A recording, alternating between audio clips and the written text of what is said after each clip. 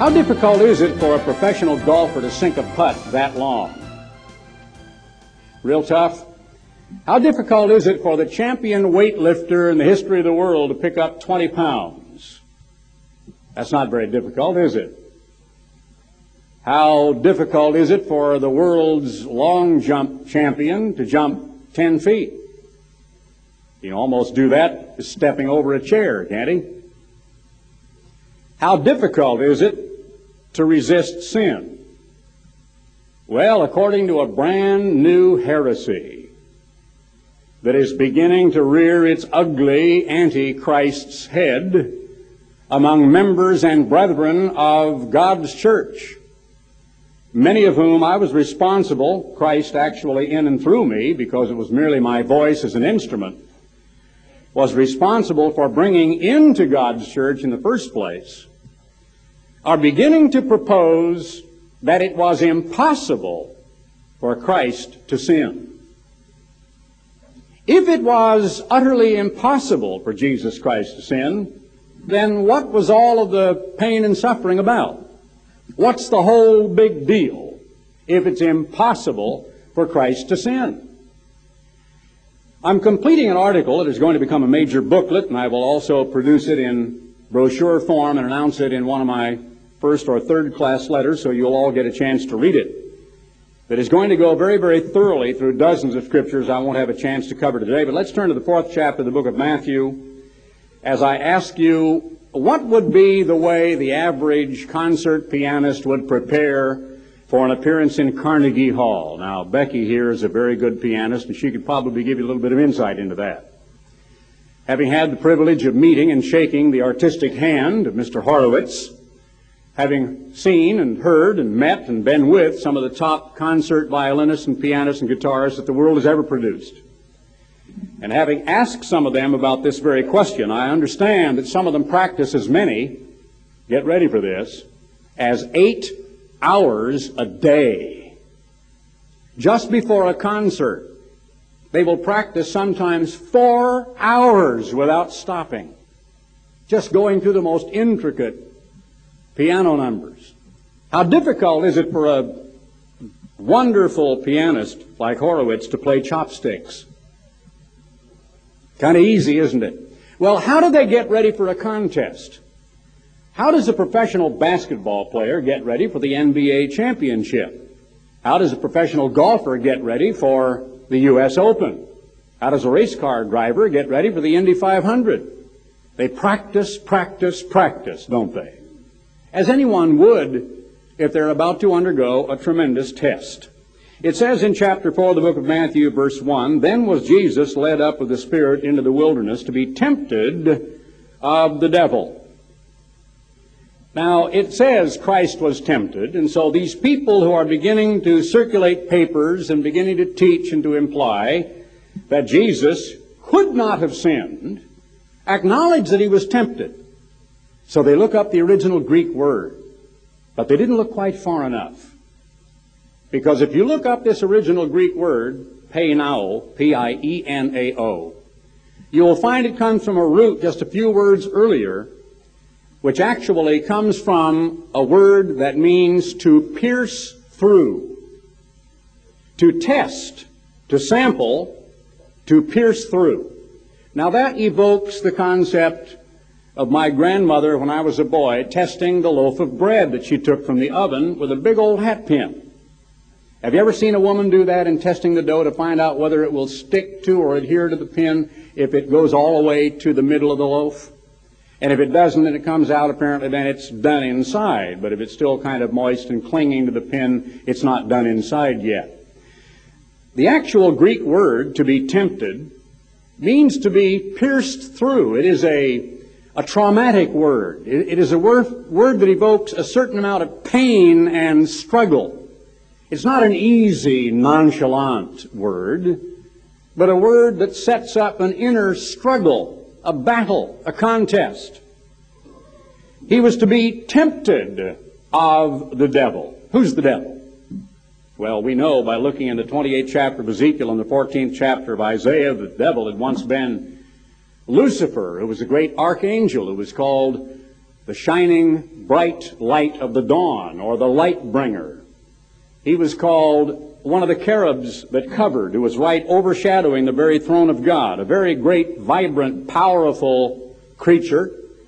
Actually, the most clever, wily, subtle, suggestive, magnetic, attractive creature this side of heaven, who is called the prince of the power of the air, who has power over the air, was able to actually bring his own private little tornado in and destroy the home and the family of Job.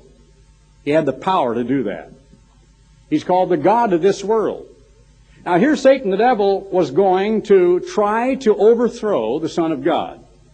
But if he knew that he didn't have a chance, let's look at it from both points of view. Why was the devil even there? Why be concerned? Why not fold up his tent and quietly steal away because he was defeated before he started, right? I mean, was he brilliant enough in his twisted reasoning to think he had a chance? You know he was. That he thought he had a chance. Now, if Christ, on the other hand, thought there was no chance for Satan the devil to overthrow him, get him thinking wrong thoughts, give in to temptations, give in to vanity, give in to an agonizing, gnawing hunger that had him emaciated to the point of death, then Christ, with his nonchalance, ho-hum, would have just waltzed up there to meet the devil. Hi, devil, how you doing? And then wait for him to say a few things. Devil, whenever you get ready, you can just get out of here and go on your way because, ho-hum, it's easy for me. I mean, you couldn't tempt me if you tried. Why, here was a human being who could have walked past 100 Marilyn Monroes without a stitch on. Dig those crazy women. Hey, look at the tree over there. No problem, right? No problem. Isn't it incredible that a church organization, any churchmen, any theologians at any time, anywhere, could begin to delve deeply into who and what Jesus was before his human birth, who and what he was in the flesh as a human being. Was he God or was he human? Now, if he was God, could he sin? God can't sin. It says in the Bible, it is impossible for God to lie. Or was he God in the flesh? Fully God, yet fully human. They like to use that term now in some of their literature. Fully. That comes from Protestantism. They use that term from time to time in some of their expressions about Jesus Christ. Christ was to be tempted of the devil. Verse 2, and when he had fasted 40 days and 40 nights. Now, why did he fast? Well, it wasn't because he had acne. It wasn't because he was trying to overcome some physical problem. We read of another account where the disciples had actually been commissioned of Christ and sent out 2 by 2, and many of them had power over demons. They came back ecstatic with joy. They said, Master, even the demons are subject unto us in your name. And they came to demoniacs and said, I command in the name of Jesus Christ of Nazareth that you leave this child alone, that you depart from here. And the children were given their senses back, and they were ecstatic and overjoyed. Well, here came a man whose son was possessed of a demon. And that son was being thrown into open fires and singed and burnt. He was being thrown into water. That demon was trying to destroy that child, burning to death or drowned him. And the man was beside himself. He said, Master, I brought him to your disciples, and they couldn't cast him out. And Jesus, with his word, commanded the demon to depart. And the boy was taken up normal and whole into the arms of his parents, just like he always had been before. And so the disciples came privately. They didn't want to say this in front of the people before whom they were embarrassed, and said, why couldn't we cast him out? And Jesus said, this kind cometh not out but by fasting and prayer. You remember how when Jesus was in his own country, and he actually said that a prophet is not without honor except among his own kin and in his own country, and then what were the next words in that passage? Any Bible students here who recall? And it said, and there he could do no mighty work because of their unbelief, didn't it? What?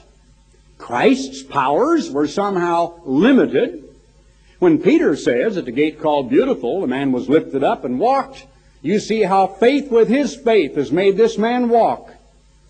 So faith mixed with faith produces a miracle because it sets up the flow of a current.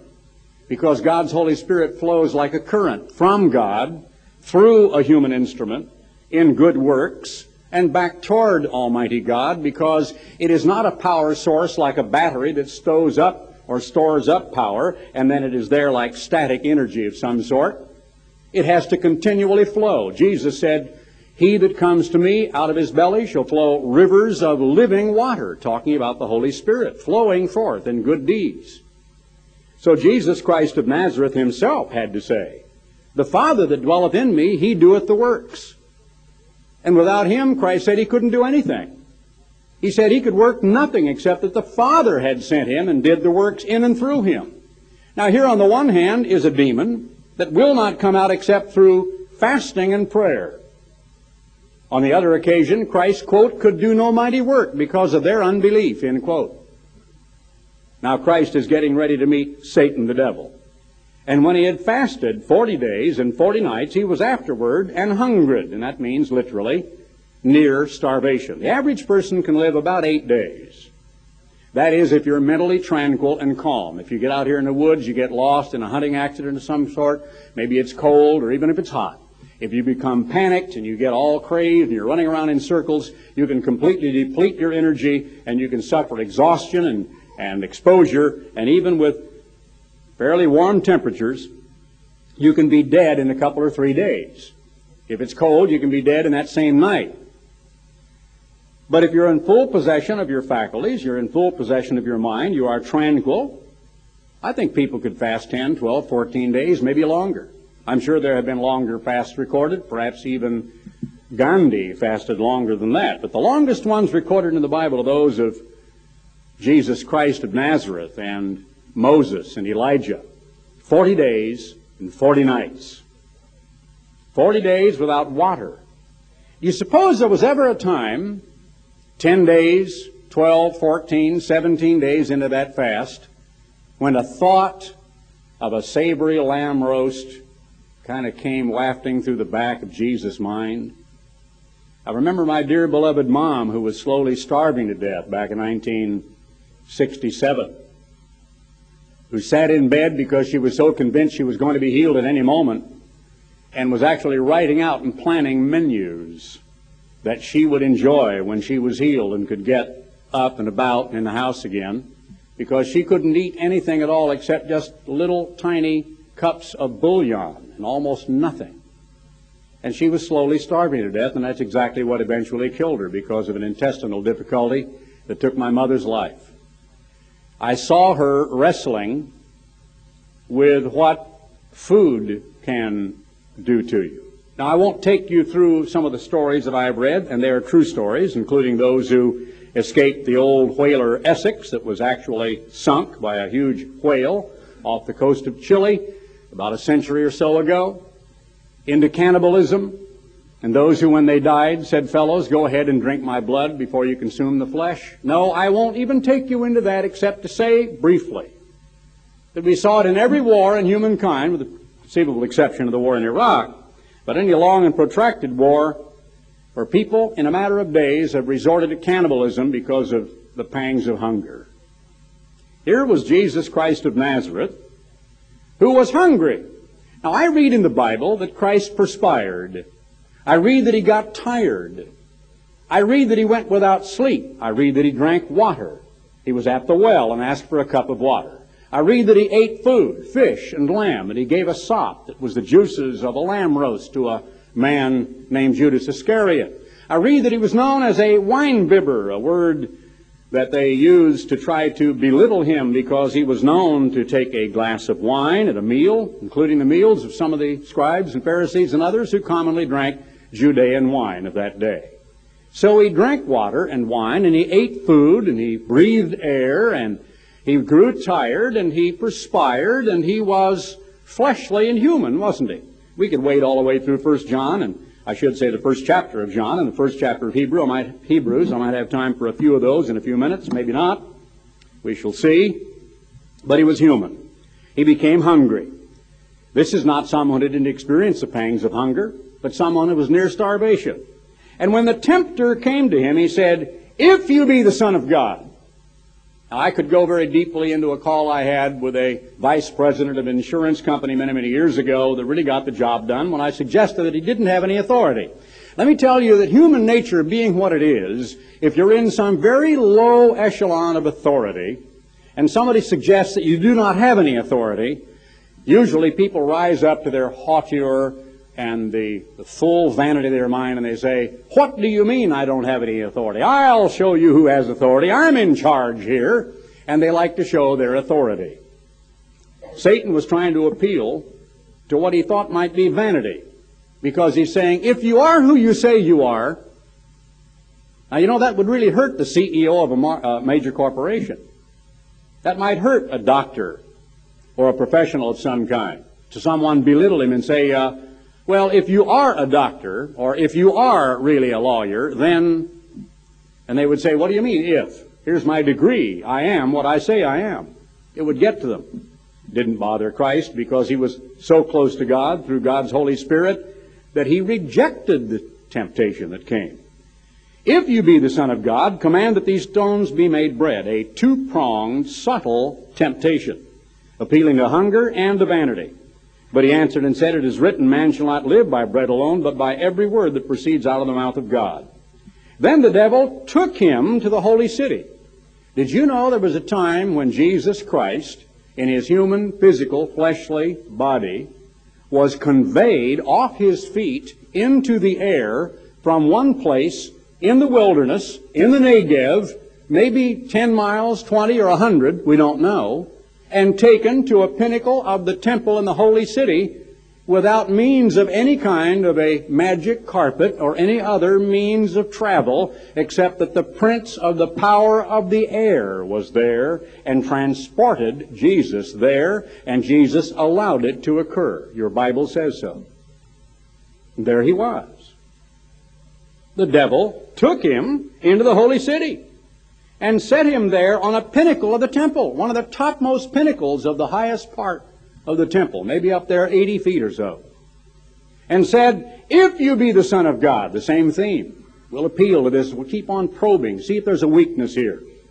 "Cast yourself down, for it is written, he shall give his angels charge concerning thee, and in their hands they shall bear thee up, lest at any time you dash your foot against a stone." Twisting and perverting Scripture. You ever been in a real high place? Some of you may have been to New York and been to the top of the Empire State Building or the two trade towers downtown.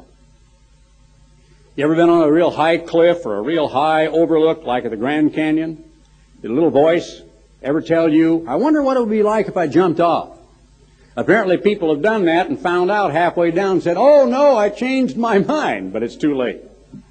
Golden Gate Bridge or whatever. But yes, there have been people who have confessed to temptations to say, "I wonder what would happen if I just took that first step." Well, the devil is trying to tempt Christ to throw himself down by perverting Scripture and saying, "Don't worry, an angel will gather you up." Now, most people have missed what I'm about to tell you, and I don't think you've ever heard it before. What did I just get through telling you? How did Christ get to the pinnacle of the temple? By the power of the prince of the power of the air, who took him physically and bodily by an unseen power that overcame gravity and inertia and set him down on the pinnacle, and it says so in the Bible.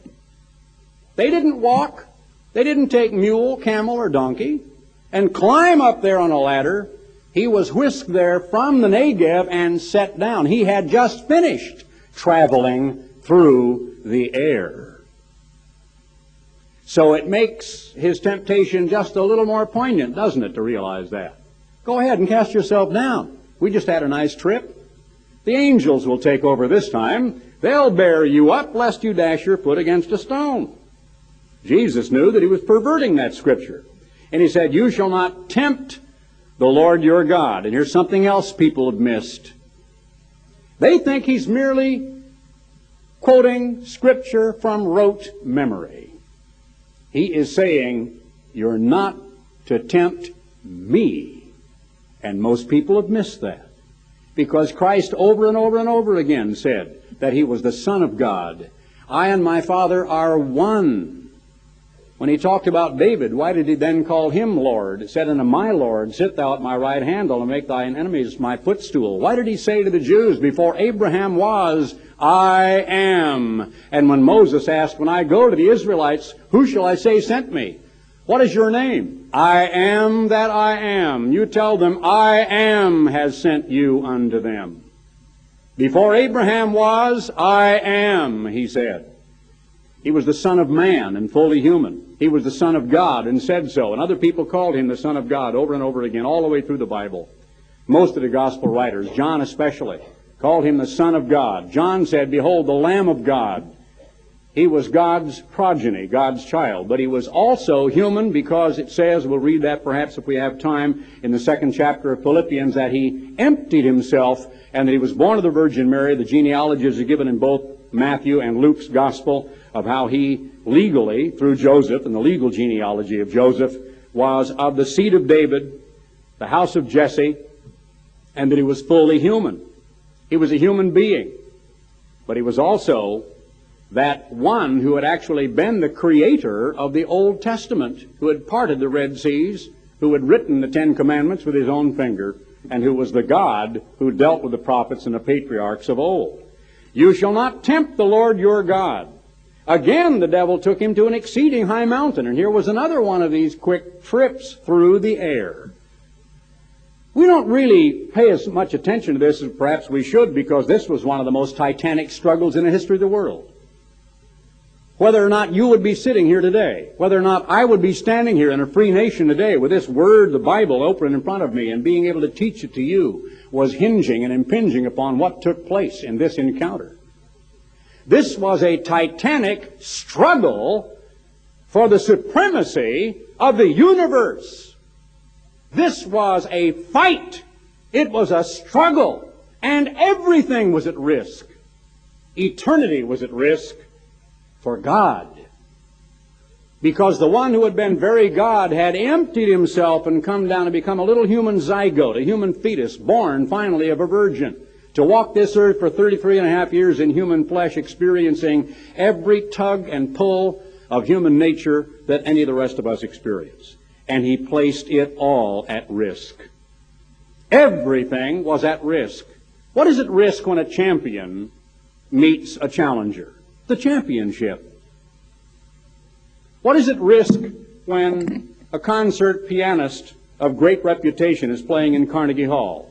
His entire reputation. His life's work.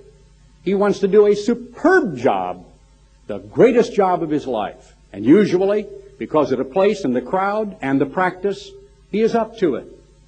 And he comes up with a moving performance that has the people in tears and standing up on their feet and just pounding their hands and standing acclaim. And here Jesus Christ of Nazareth is undergoing one of the most torturous, one of the most monstrous, one of the most climactic battles of mental fatigue and exhaustion, a battle of the will for control of the earth, control of the universe, for success or failure, and the entirety of eternity is stretching out before him, remembering eternity from his position of a member of the Godhead in the past, knowing it is all at risk. And so he says, here are all the kingdoms of the world and the glory of them. And verse 9 says, all these things will I give you. You can have it right now, if you will but fall down and worship me. Then Jesus said unto him, get thee hence, Satan, for it is written, you shall worship the Lord your God, and him only shall you serve. And the devil had to obey, and Christ had succeeded. Now, interestingly enough, it said the devil leaves him, or left him, and behold, angels came and ministered unto him. Why? Why, because he was exhausted. Because he was so tired and so near death, perhaps, with exhaustion, because he had expended the last reservoirs of all of his spiritual and physical energy. And Jesus sat there on the pinnacle of perhaps Mount Hermon, now maybe 120 miles from where this encounter had begun. And angels came and put their arms around him and cradled his head and gave him a drink of water. And your Savior and mine ate angel food. And they fed him. And they mopped his brow. and they cared for him. Now, for someone to say that this was not a struggle and that Jesus Christ could not have sinned is an heresy of such an incredible rank orders and odor both, I'm going to show you, that is absolutely unbelievable. Let's turn to the first chapter of John right quickly. The Gospel of John. Many of you are familiar with it, but only a very few verses is necessary to show you who and what Jesus was before his human birth and what he was after his human birth. It says, in the beginning was the Word, capital letter W. It is Logos, logos, or spokesman, or the executive member of the Godhead. Now, I don't want to go too far astray, and I don't want to confuse anybody with etymology, except to say that I can prove to you that the English word God comes from a pagan source, okay? But that doesn't mean that we should never use the English word God, because the etymological derivation of the old High German word Gott, which came from Guth, and the Guttones who worshiped Guth, is perhaps an unfortunate accident of history, but the English word God comes from a Hebrew word which is not corrupt and has no corrupt origins, which is Elohim. And Elohim is the plural of Eloah, or El. YHVH, pronounced by many people, Yahweh, Yahweh, or Java, or Jehovah, is the name by which God is revealed in the Old Testament. The JHVH or the YHVH, everywhere you read it in the Hebrew text, is the very same individual who was the Word of John, the first chapter. The Word was with God, and the Word was God.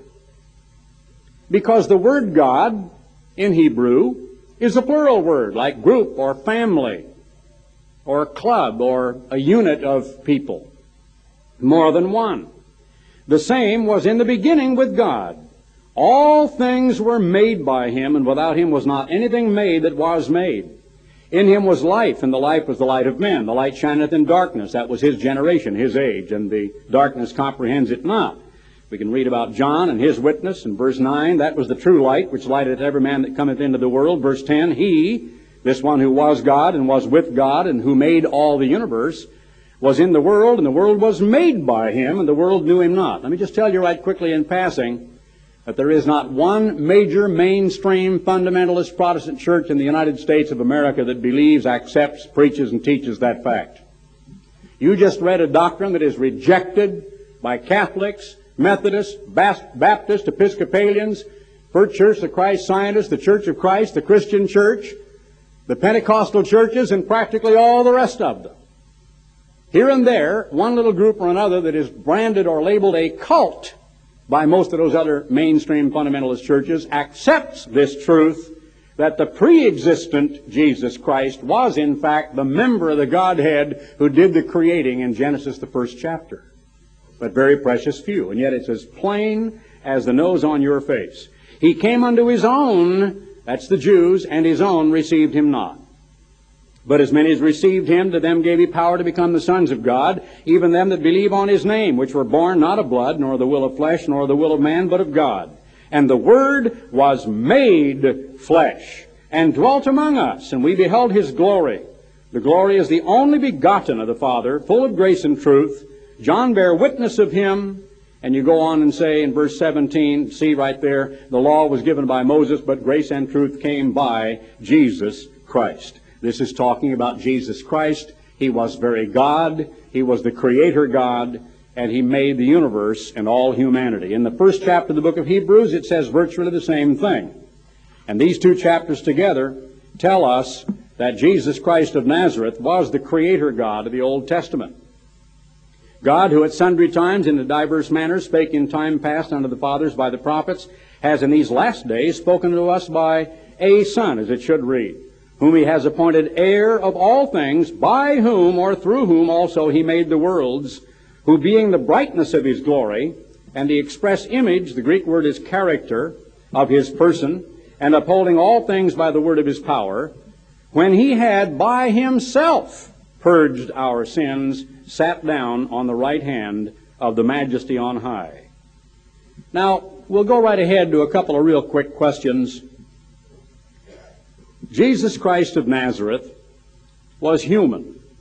He was as human as you are human, and as subject to the energy derived from breathing air, drinking water, and eating food, and from relaxation, recreation, and exercise, as you and I.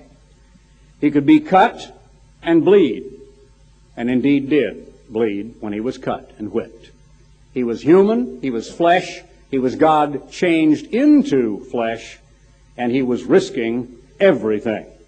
In chapter 2 of the book of Hebrews, right across the page, beginning in verse 9, but we see Jesus, who was made a little lower than the angels for the suffering of death, crowned with glory and honor, that he by the grace of God should taste death for every man. Now, if he was only human, then his life could not pay the consequences or atone for or pay the penalty for but one other human being. But if he was God in the flesh, then because he was the Creator, his one life is worth more than all of the sum total of every human being who has ever lived or ever will live, all put together, because he created mankind. And so if it is God dying for his own creation, by the only means through which God could die, becoming human and suffering death, tasting death, walking toward his death, then it is a perfect salvation, a perfect formula, even as he said to John in the first chapter of the book of Revelation, I am Alpha and Omega, who was alive, but who died and am alive forevermore. And I have a booklet entitled, Can God Die? that goes thoroughly into that he himself said, I was dead. Most churches don't want to believe that. The mainstream fundamentalist churches believe he was alive. His soul was in hell, taunting and preaching to wicked spirits. They don't believe there was a lifeless body, utterly unconscious, inert in the blackness of oblivion and death, lying on a stone slab in a tomb in the garden for 3 days and 3 nights, and there was only one member of the Godhead in heaven above. But through his mighty power, put life back into that body that was the body of his beloved Son, that the spiritual creature that was deeply and profoundly asleep could once again within that mind live and go and show his scars and his wounds to his own doubting disciples. Most churches don't understand it. They don't preach it. They don't teach it. And therefore they don't understand the true plan of salvation and even understand the truth about Jesus Christ. Now, most of you campers probably have not yet read my book entitled The Real Jesus. It may have been a little over your head 5, 6, 8, 10 years ago, or 20 years ago when it came out, whenever it was that it came out, about, I think, 20 years ago now. Many of your parents have. You can have a free copy, and I would certainly heartily recommend it to you. But if you don't read that, certainly you ought to read these Gospels about the life of Jesus Christ of Nazareth, and that book is taken from the Gospels. So he has in these last days spoken unto us by his Son, a Son, whom he has appointed heir of everything, all things, by whom he made the worlds, who being the brightness of his glory and the express image of his person, and upholding all things by the word of his power, when he had by himself purged our sins, sat down on the right hand of the Majesty on high. Jesus Christ of Nazareth is said in that scripture to have, quote, by himself purged our sins. Now we're going to see just exactly how that came about. It says in verse 9 of the 2nd chapter that he was made a little lower than the angels for the suffering of death. Did he suffer? Well, if it was impossible for him to sin, how can any rational, thinking human being come to the point that they believe even so much as his little finger had to be pricked with a pin or a needle to cause pain? Why did he suffer pain? Why was there suffering? Why was there torture? If he was so flawlessly perfect that it was impossible to even be tempted. Now, we'll get into some dangerous waters here, and I won't plumb those waters as deeply as I might, because some human beings are very intolerant of temptation. There are those of you who could not tolerate Jesus Christ as your husband. Or if you want to turn it around the other way, because God is not a respecter of persons and is not a respecter of the sexes in that sense, we all have an equal opportunity for salvation. Had it been any other gender, would not have tolerated temptation. What is temptation? Look it up in the dictionary. Look up the original Greek word in Bullinger's Companion Bible. Look up that word that has to do with a torturous piercing through. something that sets up an irritation that can become agony.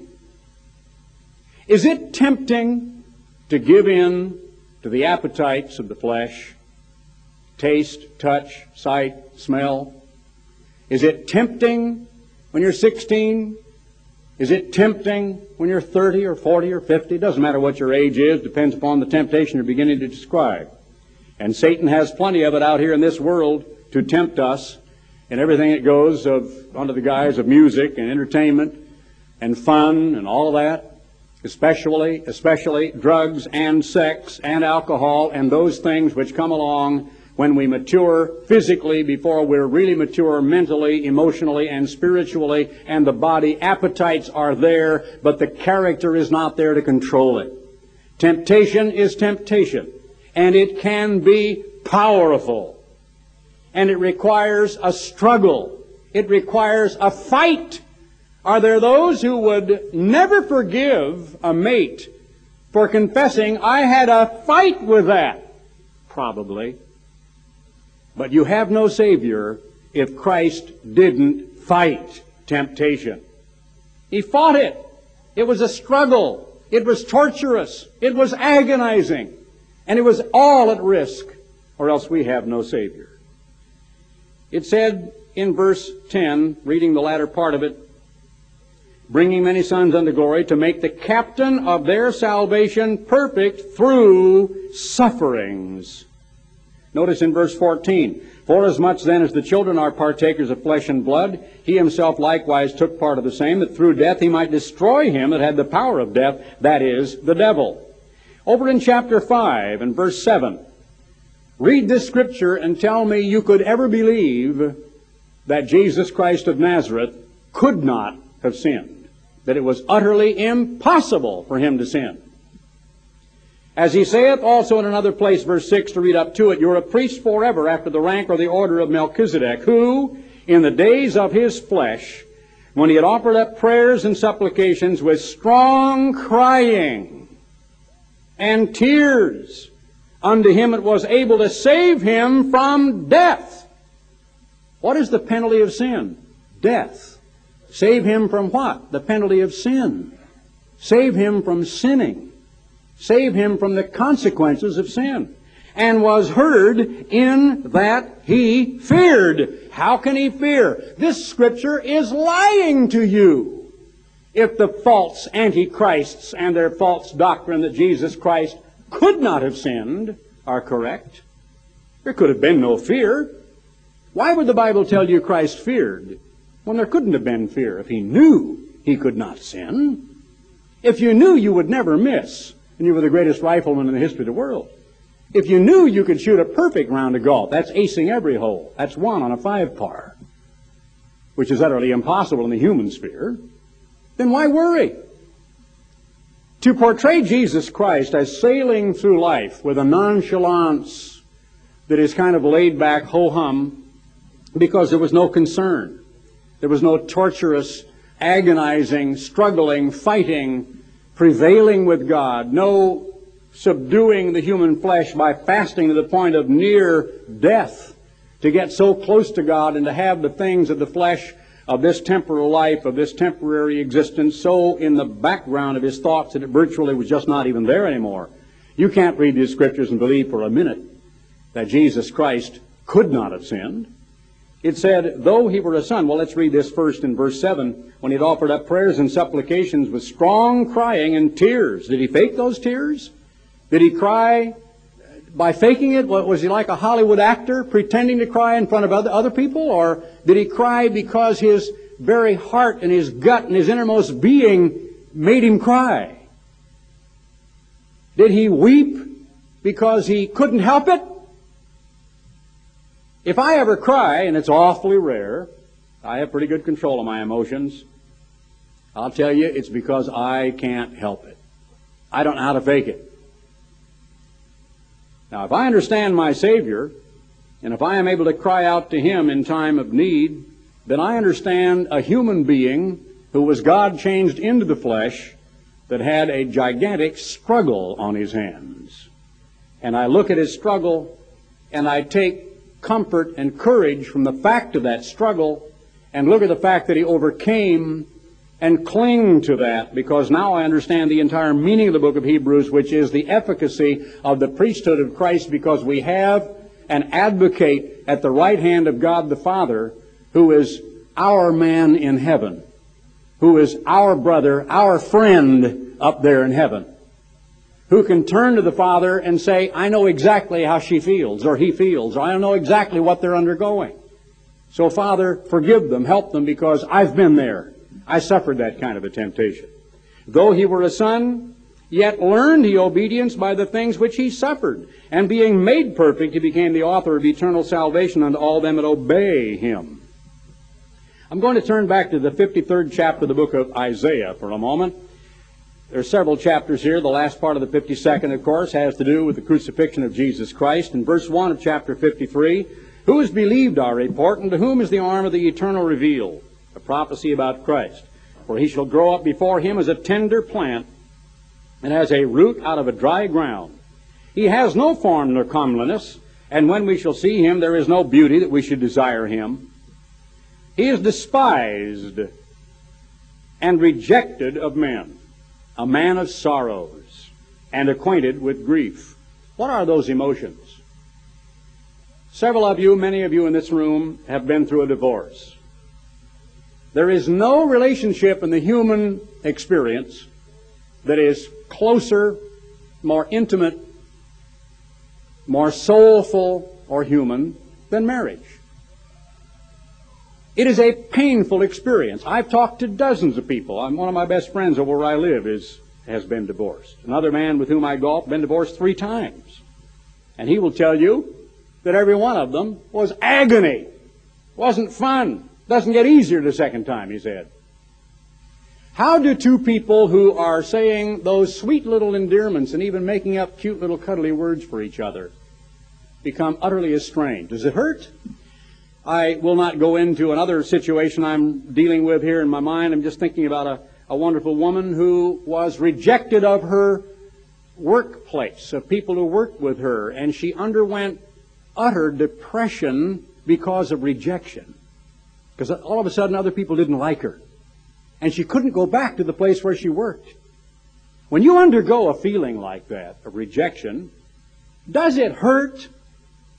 You bet it does. You're looking at someone who for 8 solid years tried, begged, wrote, called, sent faxes, telegrams, telexes, and telephone calls, begging to see his own father. Was rejected of my dad and never had an opportunity to even talk to him for 5 seconds in 8 years. I know what it is to be rejected. Do you know what it is to be rejected? Was Jesus rejected? It says he was rejected by his own brothers, Joseph, Simon, Jude, and James. They ridiculed him on an occasion when he was about to go up to the Feast of Tabernacles. Go on and do over there what you claim you can do, big man. They didn't believe in him at that time. They didn't even like him very well.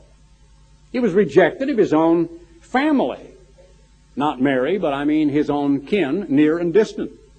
He was rejected of the whole generation to whom he came. He was despised. Now, you know, when you have people that absolutely hate you, especially someone who used to love you, if you have someone who used to love you and now says, I hate you, does that hurt? Of course it does. You bet it hurts. Well, does it hurt if somebody walks up to you and goes, thoop, right in your face? Does that hurt? Hang on. Turn back to the 50th chapter just briefly in verse 6. Let's see if this hurts. Now, I've never, since I got it, well, a couple times I did, I guess. I've had a mustache. I had a mustache for about 4 years in the Navy, but I've never had a full beard. I had a little goatee a time or two. But I never did have anybody walk up to me with a pair of tweezers and start yanking them out one by one. I can tell you, because they're pretty deeply rooted in a man's beard, that would hurt. Especially if they grabbed a whole handful at once, don't you think? There's several bearded ones here. Go ahead, grab a hold, try to yank out a few. No, don't. I don't want to listen to you. I don't like to watch grown men cry. I gave my back, it says, to the smiters. This is a prophecy about Christ. And my cheeks to them that plucked off the hair. And that's talking about a beard. My cheeks to them that plucked off the hair. I hid not my face from shame and spitting. They blindfolded him and whacked him one up alongside the head to make sure those cruel thorns jammed into his scalp and said, "Prophesy, prophet, who hit you that time?" But he was perfect, right? He couldn't sin, right? Then why did he suffer? Why undergo any of this? How can it be that a church organization that has known and understood everything I'm teaching you today, and everything most of you already believe, could turn and begin to accept a doctrine that Christ could not have sinned? We will see in just a moment how bad that really is. Then he, as if in crying out at that time, says in verse 7 of the 50th chapter of Isaiah, "For the Lord God will help me, therefore shall I not be confounded. Therefore have I set my face like a flint, and I know that I shall not be ashamed." We have tended to characterize the beating and eventually the death of Jesus Christ as something that just sort of happened. It was a series of accidental happenings. It was just an onrushing, chaotic series of events, and eventually it just sort of overtook him, and the events of the moment just came tumbling along, and they caught up with him, and whop, he was just suddenly carted off over there under arrest and beaten and whipped, and the inevitable outcome was being crucified, put up on an upright pale, and had those big spikes driven through his feet and his wrists, and he was out there left to suffer until a spear was jammed in his side and he died. Not so. Several times prior to that time, they would have killed him, and they tried. But he said, "It is not my time yet." But then, just before it was his time, he let them know it was his time. And on that Last Supper, he plainly told them it was his time. And when he came back the third time from casting himself headlong on the ground and praying to where the perspiration was like great drops of blood falling to the ground, "Oh, Father, if there's some other way to change it, work it out some other way, please do that," he finally came back and said, "Go ahead, take your rest, because the Son of Man is betrayed into the hands of sinners." But when you see a man who is taken, blindfolded, tied, dragged, impaled, put up on a stake and killed, that's one thing. But when you see a man who understood every bit of the cut of the lash and understood every gob of spit to drip down his cheek and set his face like a flint and walked right up and met it, you're dealing with a different concept, aren't you? Now, it's easy to tell kids about Samson. Had long hair and he was still strong. They really turn on to that one. It's easy to tell kids about Daniel in the lion's den, about David and Goliath, about Noah and the flood. You can turn on kids in Sunday school in most churches by talking about all the so-called heroes of the Bible. But the way the churches of this world portray Jesus, the long-haired, effeminate do-gooder that said, "Turn the other cheek," and walked through life the way the churches portray him, it's pretty tough for most Sunday school teachers to get kids to say, "My hero is Jesus Christ of Nazareth." Most of them will say the latest heavy metal rock star, movie star, and it probably isn't even Tom Selleck. That's the girl's hero. But it'll be a sports hero. It'll be a motion picture actor. It'll be a so-called musician, somebody who makes noise on a metal instrument of some kind. But how many young people growing up understand the incredible character, the willpower, the ability, the absolute heroic stature of Jesus Christ of Nazareth? I would venture to say very few. Verse 3 of chapter 53, "He is despised and rejected of men, a man of sorrows, and acquainted with grief." Grief is a very real emotion, isn't it? "And we hid, as it were, our faces from him. He was despised, and we esteemed him not. Surely he hath borne our griefs and carried our sorrows." And I would recommend to you a sermon entitled "Christ's Lonely Sacrifice" that I preached about 2 years ago at the Feast of Tabernacles, dealing with that in far greater detail. "Yet we did esteem him stricken, smitten of God, and afflicted, but he was wounded for our transgressions. He was bruised for our iniquities." Do wounds hurt? Do cuts, whippings, lashes, bruises hurt. The chastisement of our peace was upon him, and with his stripes we are healed. The same church that is now turning its back on Jesus Christ, the sufferer, Jesus Christ, the despised, Jesus Christ, the rejected, the bruised, the cut, the wounded, the injured, has also said that his stripes are not efficacious for our physical healing. Incredible. 1 John, the 4th chapter, and verse 1. 1 John 4 and verse 1, and to let God's Word tell you exactly what this new doctrinal proposition is that is being circulated among some of God's people. Chapter 4, verse 1, Beloved, believe not every spirit, but try the spirits whether they are of God, because many false prophets are gone out into the world. Hereby know ye the Spirit of God. Every spirit that confesses that Jesus Christ is come in the flesh, that is actually telling us that confesses that Christ was human, Christ was a man, is of God. And every spirit that confesses not that Jesus Christ is come in the flesh, physical, who could grow tired and weak, who could grow hungry, who could be cut and bleed and bruised and hurt, who could be spit upon and feel disgusted and shamed and hurt and injured in his innermost spirit. Whoever confesses not that Jesus Christ is come in the flesh is not of God. And this is that spirit of Antichrist, whereof you have heard that it should come, and even now already is in the world. Over in 2 John and verse 6, this is love, that we walk after his commandments.